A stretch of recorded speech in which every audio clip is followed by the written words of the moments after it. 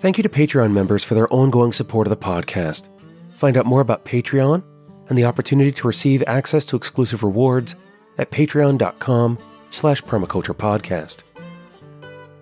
With 2018 coming to a close in a few weeks, consider including the podcast in your end-of-year giving. You can do so online at paypal.me/permaculturepodcast or by sending something in the mail. The Permaculture Podcast, P.O. Box 16, Dauphin, Pennsylvania, 17018. This is the Permaculture Podcast. I'm Scott Mann.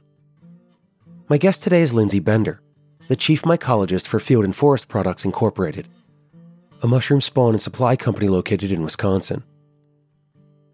I met Lindsey at the Pennsylvania Mother Earth News Fair in 2018 when I stopped by to check in with Laura of Field and Forest, who I've gotten to know over the years through phone calls, asking questions about mushrooms, and meeting one another at the fair several years ago.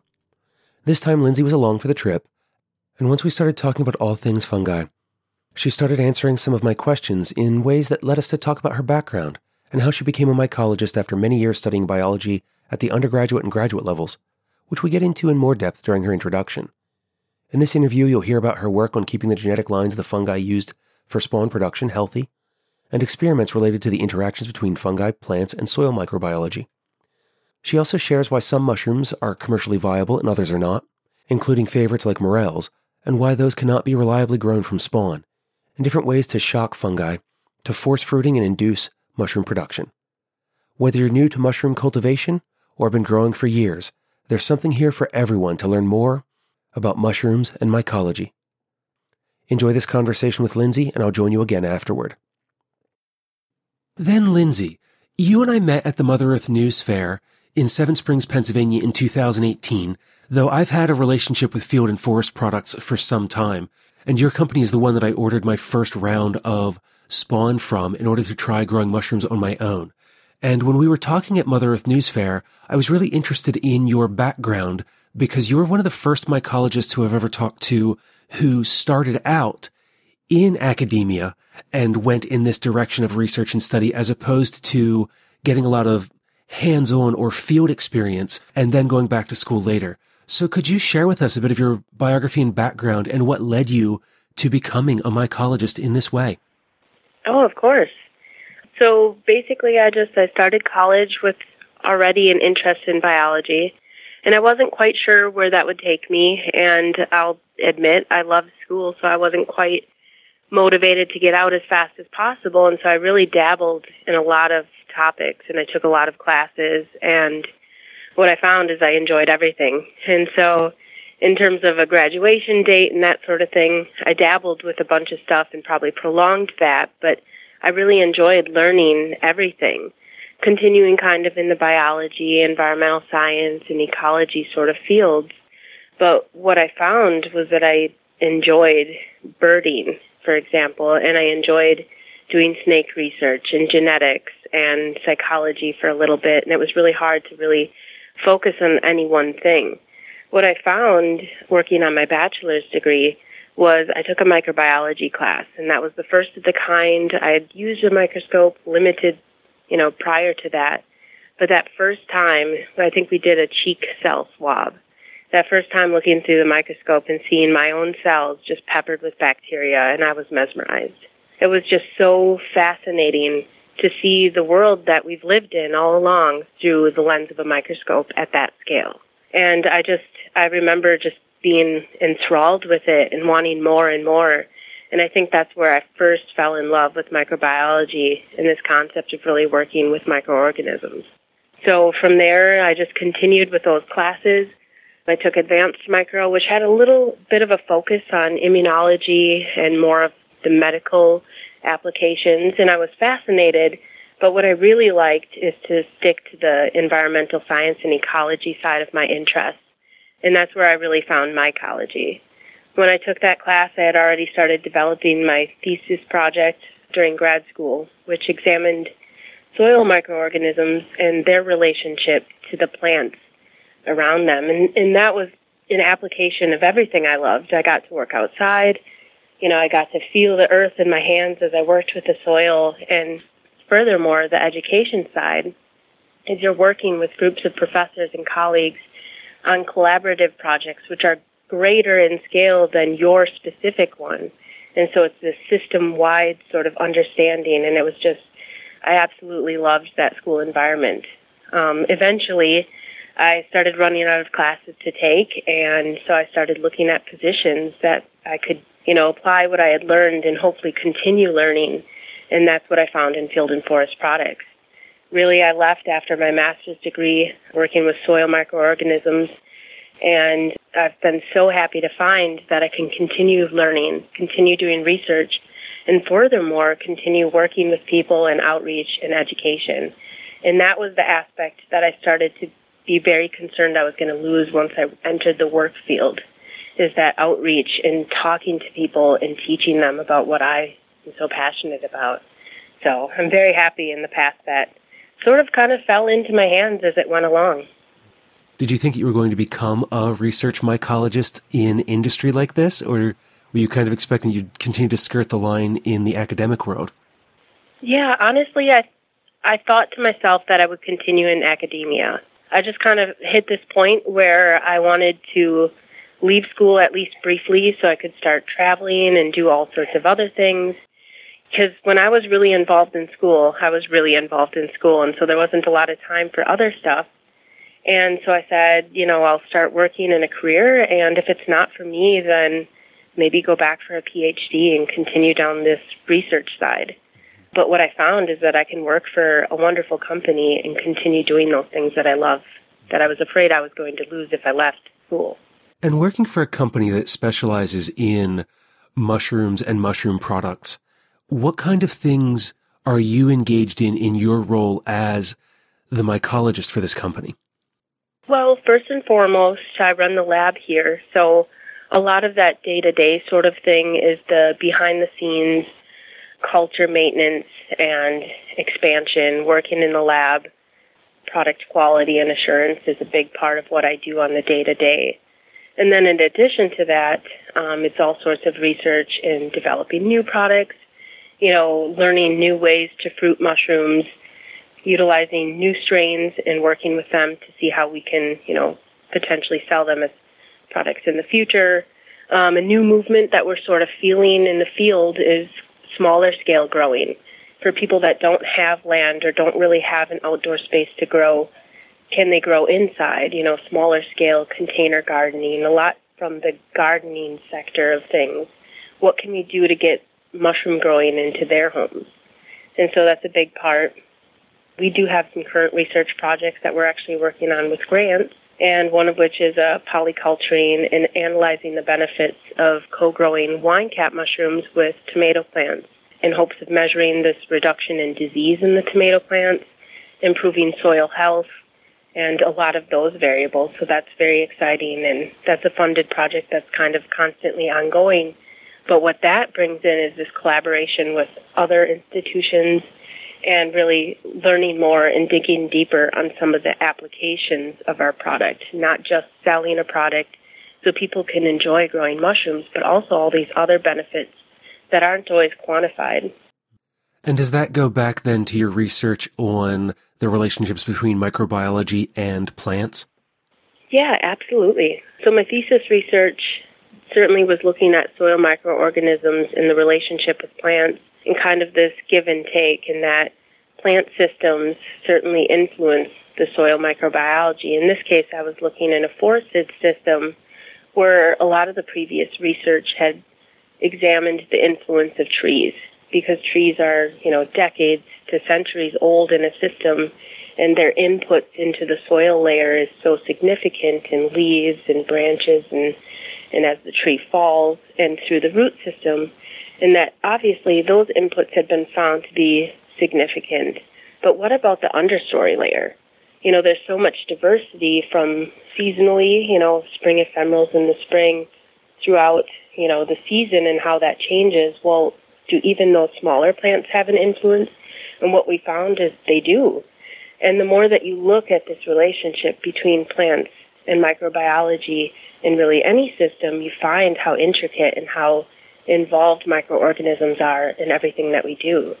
And so the application with Field and Forest and what we're doing with this research is just analyzing specifically, for example, the wine cap mushroom or the almond agaricus or portobello mushroom and how they interact with plants, including some vegetables that a lot of people grow. And if there are these benefits and we can measure them, it's just another benefit to a product we already create, but it could also help just generally in systems and improving soil and that sort of thing that we really want to quantify and get out there to people. And when you're growing the wine caps alongside the tomatoes, are the wine caps fruiting then so that you can harvest the mushrooms, or is this just getting a mycelial layer growing with the tomatoes and other plants? Yeah, oftentimes, and of course one of the benefits to polyculturing is that you're getting two crops from the same square acreage. And so oftentimes we are getting tomato production and wine cap production from the same area, while hopefully harnessing these other benefits, including soil improvement below. That myceliated layer is a mulchi-layer that protects the plant above from the soil organisms below that could cause disease. It reduces soil compaction. It also helps reduce runoff, sun scorching because of that mulchi-layer. It reduces the need for watering and all sorts of things. And something you mentioned earlier was about culture maintenance. When I spoke with a friend of mine about us having this interview coming up, he mentioned something that he had encountered regarding mushroom cultures and something referred to as senescence, and that the cultures can degrade over time. Is that true? Is that something that you've encountered, and that's why you need to maintain these lines? Yes, absolutely. So that's a big concern with cultures, and especially for a company like us and other culture libraries where you're working with a lot of things, and especially providing that as a product, you want to maintain quality. And so senescence is certainly a concern. With every generation of biology and reproduction, there are, just by chance, the occurrence for genetic mutation. And not all of those are bad. Not all of those even make a difference because there's so much of our genetic code that's non-coding and seemingly not important for at least performance and other things that we measure by growing mushrooms. And so part of that is just that genetic risk of making a change that could be less ideal than the generation before. And so if you can limit generations or store cultures in a protected environment to reduce the impact or the risk of senescence, then yes, that's a big part of what we do.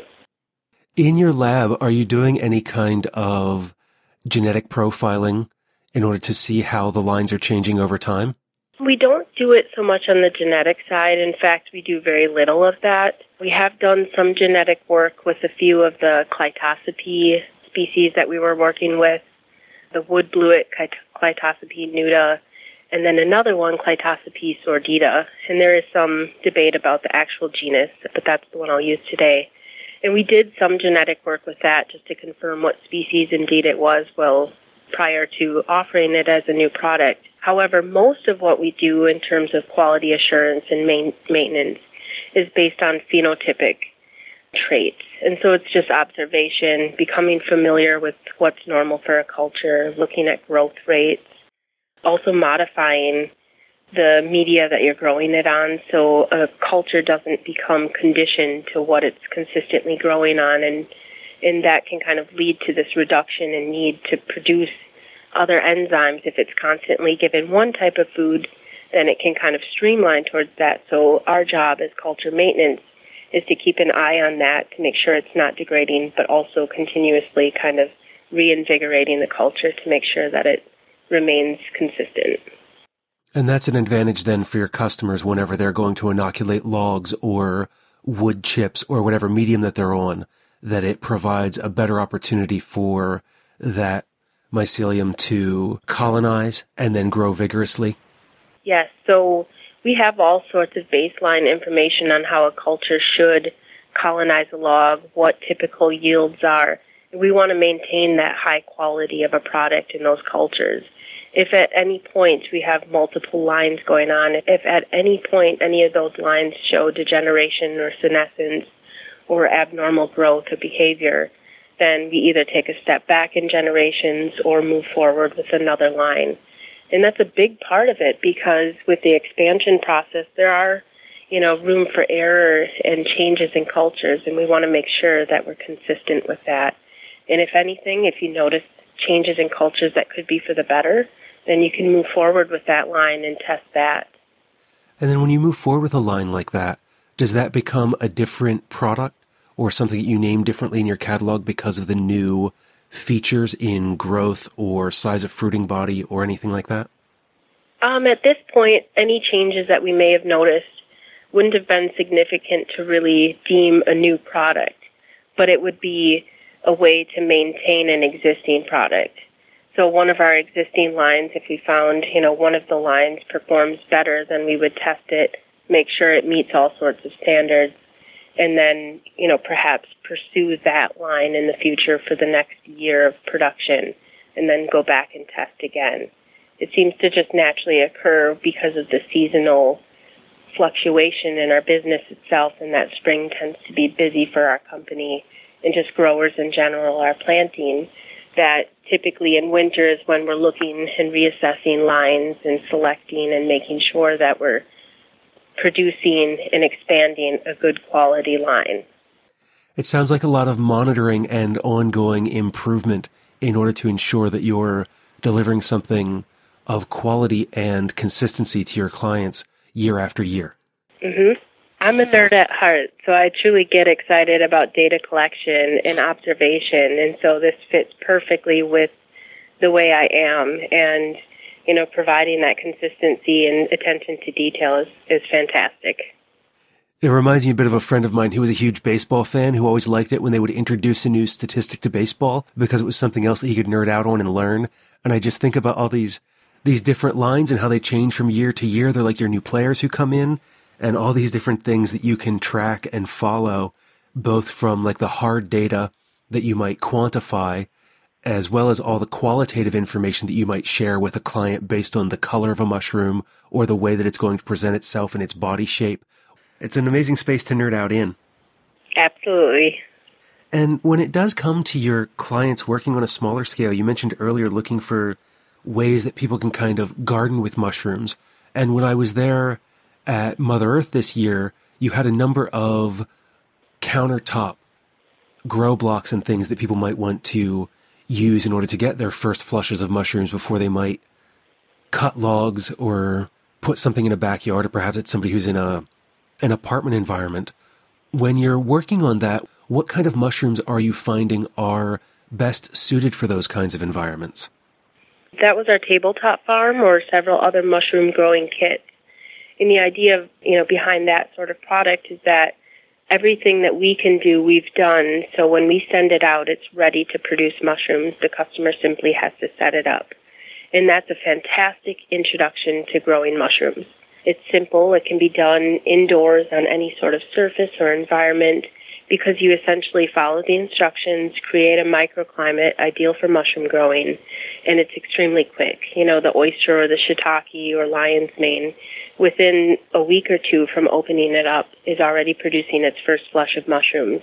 And so for somebody completely new to the field, this is a great way to quickly see how fascinating growing fungi can be. And then, of course, there's different varieties, and so they can try the flavors, they can feel the textures and test their growing conditions without that huge sort of investment in labor necessarily with cutting logs and that sort of longer-term thing. And so these kits are great. It's a great way to be introduced to different mushrooms. And one of the ways we can do that to ensure this high success rate with beginner growers that may not know all the conditions or all the information to grow on other platforms, these kits are simple. They're easy to do. And the reason being is because the strains that we select basically fruit without stimulation, and so they produce mushrooms without any sort of shocking or other method to stimulate mushrooms. That's one thing. They grow quickly. That way there's less time for error on the grower's behalf. They grow in conditions typical to people's indoor homes or environments, so they work in a wide variety. Anything to really improve the success rate, which with tabletop farms is about 100%. So it's an enjoyable, low-stress, low-maintenance sort of experience. And I can say from my own experience of cutting and plugging logs that my first round of shiitake from my smaller logs, which were about 4.5 to 5 inches in diameter, I had my first flush the following spring. But I had some larger logs that were more like an 8 to 10 inch that took over 2 years to finally see that the log had fully colonized, and then another 2 years before I got my first flush from them. So certainly the tabletop farms in these kits are for the fast mushroom grower. It's a great way for people that primarily rely on those longer-term fruiting methods like logs, which is the standard for shiitake cultivation, even here in the U.S. still. But you can fill in those gaps with the tabletop farms or the sawdust blocks that are ready to fruit mushrooms because it is faster. The drawback is it's shorter time. And so one of those kits may produce multiple flushes, even 7 or 8 flushes over the period of 2 to 3 months. However, those logs, they were a long-term investment for you, but they can also produce mushrooms for many years. We have shiitake logs here and maitake logs here that have produced going on 7 or 8 years even. And so if you have that material, you have the logs, and there are tools out there to help reduce the strain and the amount of work to inoculate. Oftentimes our customers love to do inoculation parties where they actually invite others to join them. It's a way to teach people and spread the word about mushroom growing, which is something everyone can do, on resources that oftentimes people have. In shiitake and other log-grown ones, it's access to fresh-cut wood. If you're growing oysters on straw, it's access to straw, wine cap on wood chips and straw, so that sort of thing. But it really is, a matter of the timing. And like you said, your logs certainly took a few years before fruiting. Well, those logs are capable of producing mushrooms from that one planting for many years. And so that's our job as a mushroom spawn company, is to provide options. Short-term for the quick grower or the easy gift, long-term options for planting logs, that sort of thing, to get that longer-term feedback. And oftentimes what our customers find is they like a mix of everything. That way they have a constant demand year-round of mushrooms. And though the deer often get to my mushrooms before I do, my smaller shiitake logs are going on their 5th or 6th year of still producing mushrooms. And then the larger logs that I used, they don't flush as often, but the wood is still in fantastic shape, and I'm expecting probably another 4 or 5 years out of those easily. And it's just amazing that though it seemed like a lot of labor the first day that we put into it, because it was just me, my buddy, and my son with a drill, just drilling hole after hole after hole to put the plugs in, that once you do that day of work, you just have mushrooms for years and years to come. Absolutely, yes. And it's one of the things that I like about the tabletop farm, as you say, is that you can try all of these different flavors and these different mushrooms in a quick and easy to grow kit. And what I noticed with what you're providing, when I go to my local farmer's market, oyster mushrooms can run $8 to $12 a pound, and that it's easy to recoup the investment in a tabletop farm in the couple of flushes that you'll get over those several months, that they really do represent a good value for someone who's interested in mushrooms in kind of like a low-risk investment. Certainly, and not only is it fun and simple, but you are getting actual food from it that you grew yourself, and so you have that rewarding side of it, and that you're growing organic mushrooms that are healthy, you're investigating new recipes, and putting them on the dinner table. So it's a very rewarding experience, and it truly is the same with any way of cultivating mushrooms. I was speaking with Mary Ellen this morning, and she just talked about entering the laying yard where all of our shiitake logs are the first time every spring, and how invigorating that is to be surrounded by these stacks of logs that will continue to produce for years, but you put them here and it's in harmony with the nature, and just observing that work and going through and harvesting these high quality shiitake mushrooms that you can enjoy, whether it's shiitake butter or roasting them and all sorts of things that you can do with it. It's that rewarding nature to really grow your own food and kind of get back to the basics. And in growing our own food, you mentioned lion's mane and oyster and shiitake. What are some of the other interesting edible mushrooms that you recently brought to market or are currently working on developing for folks? So we are currently working on maitake. That's a unique log-grown one, but can also be cultivated and grown from sawdust blocks. That one's a little more challenging in that it typically requires the log that's planted to be treated prior to planting. And so we're working out the kinks with other ways that the average home grower can more easily plant that one. But that's a wonderful fall fruiter. It's one of the best flavored mushrooms, I believe, in my opinion. And I'm sure a lot of people would also agree with that. The king oyster is a unique oyster in the Pleurotus genus that is a lot more dense. People oftentimes eat the stem, and it's a really unique oyster option for people, and that's commonly grown on sawdust blocks. So we're also working with that. Other ones include, of course, the wine cap and almond portobello mushroom. Both of those are bed-based cultivated mushrooms, and so oftentimes that's one of the easiest ones to plant because it's simply a matter of finding a shady location or a location where you can water your bed, laying down the materials, and simply planting the spawn in there. In addition to that, there's always other options like Namako is a beautiful fall fruiter. That one can tend to be a nutty one and crunchy in texture. So there's another option there, and certainly other ones. Now, one of the conversations that we had at Mother was about some of the mushrooms that currently can't be cultivated. What are some of the ones there that you'd be interested in cultivating if we could, or that you get a lot of requests for? The most elusive one and the most requested would be the morel mushroom. And then chanterelle would probably be the second. And that's a complicated one, and it's certainly something, especially with the morel, that there's decades of research and documentation of people really working on that one. We can certainly produce morel spawn, but when it comes to actual carry through and fruiting success and yield, that one can be very challenging. So one of the biggest things with mushroom cultivation is whether you're going to try to grow indoors or utilize an outdoor space. And oftentimes mushrooms can easily be grown in both. Oyster mushrooms, for example, are an example of that. Also shiitake mushrooms.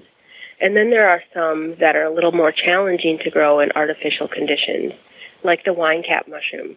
It's one of the simplest to grow outside in a bed, but rather challenging to grow indoors in tubs or other artificial conditions. And the reason being is it seems as though it needs this interaction with the soil. And there's something in nature that helps stimulate the production of this mushroom. And it's even more complicated when you begin examining morels and chanterelles, in that it seems like those fungi actually require this interaction with not only the soil, but local plants. And we've all seen where a tree falls or a tree becomes diseased and the morels spring up the following year. It seems to almost be in response to the condition of the plant that it has this relationship to. And unfortunately, in terms of cultivation, that relationship is not well enough understood to replicate it. And when you're growing mushrooms, oftentimes people want production and yield. And so that is certainly one that not only there's this brand recognition, everyone has heard of how delicious and exciting it is to find morels. So we would love to be able to provide spawn for that, but we want to make sure that it will lead to mushrooms. And so that's the biggest downfall, is we're still working on how to get that one to fruit. You say that you can produce spawn from morels.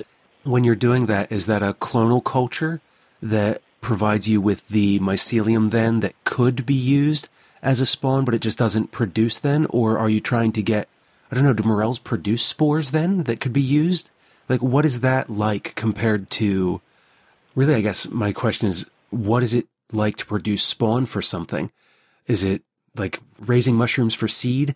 I realize that I've never really thought about that before. Yeah, so the basic fungal life cycle is that a morel is this short-term fruiting body. It's the reproductive sort of unit that disperses the reproductive cells. In this case, in a fungi's case, it's spores. And so that fruiting body, whether it's an oyster mushroom or shiitake or a morel mushroom, they release spores into the environment. And somewhere in nature, two spores meet, they hit it off, and they can produce hyphae, or these root structures, then after they've basically merged together that's capable then of fruiting its own mushroom. And so with spawn production, you're basically amplifying or continuously expanding that stage after two spores have met and bred together, and it's amplifying that stage of hyphae, or mycelium is what we call it, that's already capable of producing mushrooms. And so there are oftentimes people will say, if you harvest morels in nature, do a spore wash and spread that water that has, millions and billions and trillions of spores out into an area where it could be good for morel growing or fruiting. But you're really just rolling the dice, and maybe that works or maybe it doesn't. But with spawn, you're actually providing a culture that is already capable of producing mushrooms. So it's kind of the difference between purchasing seeds versus buying a plant at your garden center? In a way, but those seeds that are produced are already capable of fruiting. And so you would plant the seed and produce the mushrooms, and that's basically what spawn is.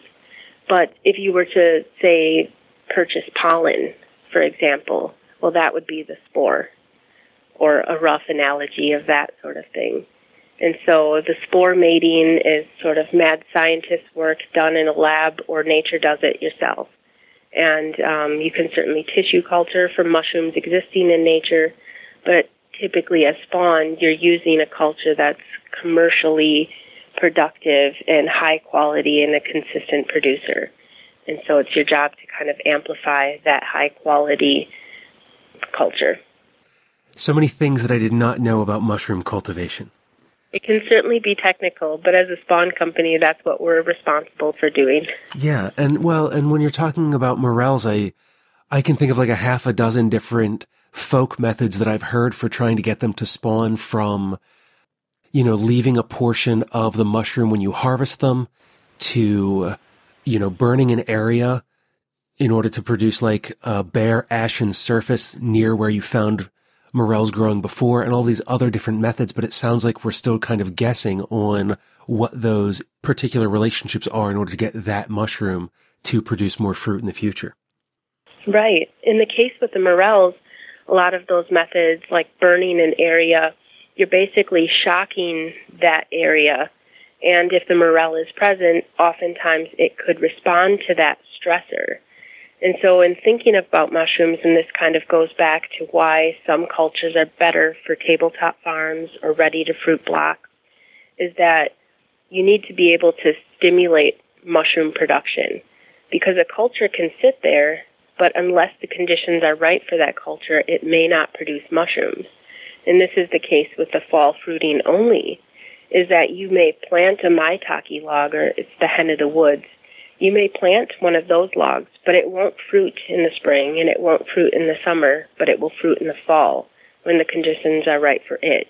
And so with morels, we can produce the spawn and people can plant, or you can harvest morels from an area, but it doesn't guarantee that they will fruit the following spring unless the conditions are right. And unfortunately, at this point, we don't quite know what that is.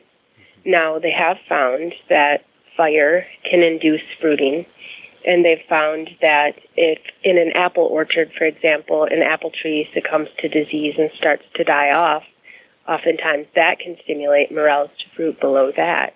But those sorts of relationships and stimuli we're not always able to consistently reproduce in order to get the mushrooms to fruit. And that thought of shocking with fire for morels would be similar to soaking a shiitake log? Correct, yes. So with shiitake, that's one of those mushrooms that always responds very well to shocking or forced fruiting. And not all shiitake strains are that way, but most of them are, and that's an important question. If you do get into shiitake cultivation, if you'd like to do this, forced fruiting is an excellent way to basically schedule mushroom production, which is fantastic for market growers that want to provide a weekly supply of mushrooms. Well, the shocking or forced fruiting, and I use those terms interchangeably, so I apologize, but that essentially means to soak those logs in cold water for 12 to 24 hours. Typically, we do that overnight. And that temperature change, but also that massive hydration event, really stimulates forced fruiting. And typically, 7 to 10 days later, depending on the temperature, those logs are producing mushrooms. So it's a great way to schedule but also maximize production and output. Temperature change is one of those shocking or stressors that can induce fruiting. A fire, for example, for soil-borne fungi to fruit, that can be another thing. We've even heard, or I've read articles on electroshocking for shiitake production. So that's another option, although it's not something that we do at Field and Forest. So I can't say for sure. Are the other commonly available mushrooms ones that you can shock, like oyster or lion's mane or portobello? No, those are going to be more opportunistic in that they will fruit spontaneously often only when conditions are right. And so what we can do as growers is we can do our best to provide conditions to maximize production. And in the case of, say, wine cap or almond agaricus, those are bed-grown ones. Well, if we can produce or plant a bed in an ideal location to maximize this mushroom's ability to produce, a shady area with high moisture retention, or we can monitor it and water it, oftentimes we can really maximize the capabilities of that bed. And so we do have a say in production by providing that culture the best possible fruiting conditions. And it goes the same with oysters on straw, for example, in that if you can provide the best possible conditions, you can improve yield, but those actually just fruit when the conditions are right spontaneously, and there's no way to really put them on schedule. But you can get to know some of the cultures and project when they should be fruiting, depending on seasonality or timing of planting and when they'll be producing. And so you can get a really good feel with some experience or knowledge on that for when they will produce. But shiitake is really the only one that you can force fruit. And that explains then why shiitake is so popular among many other growers, because you can put it on schedule like that so readily. Yes, exactly.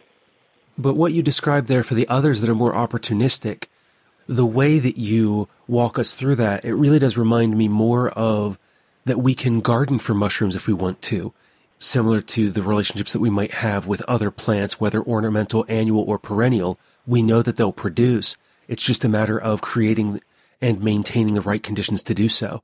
And that kind of a relational experience in some ways demystifies some of the unknowns when it comes to growing mushrooms, that we can more just trust in the process and do our best and know that through that we'll be able to provide ourselves with food for our family or for market. Absolutely, yes. That is one of the things that Field and Forest Products and mushroom growers really like to talk about with mushroom growing, is that it can be as simple as opening up a sawdust block to as, even though planting on logs is not complicated, but it's a longer-term endeavor with some work up front. But there's all sorts of avenues for mushroom growing, and it can be very passive. That's one of the benefits, is you're not only oftentimes utilizing a resource that you already have access to, but you can incorporate it into a landscape that you're already cultivating, say, garden vegetables. Well, you can plant a wine cap or almond agaricus bed in that same space. And if a tree fell from, a recent storm, you can utilize that for shiitake or oyster or lion's mane cultivation on logs. If there are wood chips from the local municipality because they're chipping up logs, that's a resource that oftentimes is free that you can utilize. And it's not just growing your own food. And this is something that all gardeners and outdoorsy people can relate to, is that there's more to it than that. There's this feeling of connection with nature, that pride in growing your own food and harvesting it, and that, looking into a new hobby and learning about this kingdom fungi that is somewhat unknown to a lot of people. And certainly our job at Field and Forest Products is to demystify some of those things that keep people from even trying mushroom growing, which truly can be simple. I really appreciate all the places that you took us today, Lindsey, in walking through what it is to grow mushrooms, how we can learn more about them, whether we want to do so as a backyard gardener or as an academic mycologist and all the work that you're doing to make sure that we have high quality spawn available should we want to grow, whether on the tabletop or indoors or out in a log or a prepared bed. But before we draw this conversation to a close, is there anything else from your knowledge or experience that you'd like to share with the listeners? I guess I always just like to really reiterate how unique this is and how fascinating it can be. And so I really encourage people that are interested. There are a lot of resources out there, and certainly a lot of benefits that span from just enjoying nature to even the medicinal benefits of fungi, which is a growing topic out there. I really encourage people just to investigate more. I mean, not only learning about fungi, but other things. There's so many resources out there that can really expand on your just overall enjoyment and happiness. Well, thank you for that, and taking this time away from your workday at Field and Forest Products to sit down and record this interview. Absolutely. Thank you so much for the opportunity. And that was Lindsey Bender, Chief Mycologist for Field and Forest Products Incorporated. Find out more about their work at fieldforest.net. In the show notes, you'll also find a link to a video presentation by Lindsey on 3-season mushroom gardens, recorded at the Wisconsin Public Television Garden Expo. Of everything I've raised over the years, with the exception of children, mushrooms were the one thing that I found the most intimidating to get started with. They're not part of the gardening plans or ideas I grew up with. I'd helped my parents raise strawberries and onions from my earliest memories, with my mother keeping herbs in a window box from time to time, and of course planting trees with my father, the Boy Scouts, and different volunteer organizations. Yet, all of my interactions with mushrooms, with the exception of one foraging trip with some of my aunts as a child, really revolved around buying button mushrooms in cellophane-wrapped packages, some oyster mushrooms from the occasional seller at the farmer's market, and taking pictures of any that I found while out hiking. They just were not part of my growing or permaculture practices for many years. But as more information became available on integrating mushrooms into our designs, such as through the work of the instructor and designer Steve Gabriel of Wellspring Forest Farm, this was something that I wanted to explore, and so I looked at shiitake, as they were one of the varieties recommended for beginners. So when I started searching for shiitake mushroom spawn, Field and Forest was one of the easiest companies to find and work with at the time. It seems like there are spawn companies everywhere these days, but back, 8 years ago or so, there were only a handful. And so I called and talked to Laura to decide what mushroom variety was right for my wet, temperate home here in Pennsylvania. And from those conversations decided to inoculate logs with plug spawn. Like with this conversation with Lindsey today, where she expanded on protecting lines and using mushrooms at home or commercially. Talking to Laura, she pointed me to more information on why we need to use fresh-cut wood rather than dead, hardwood over softwood, and logs versus chips, depending on the variety of mushroom.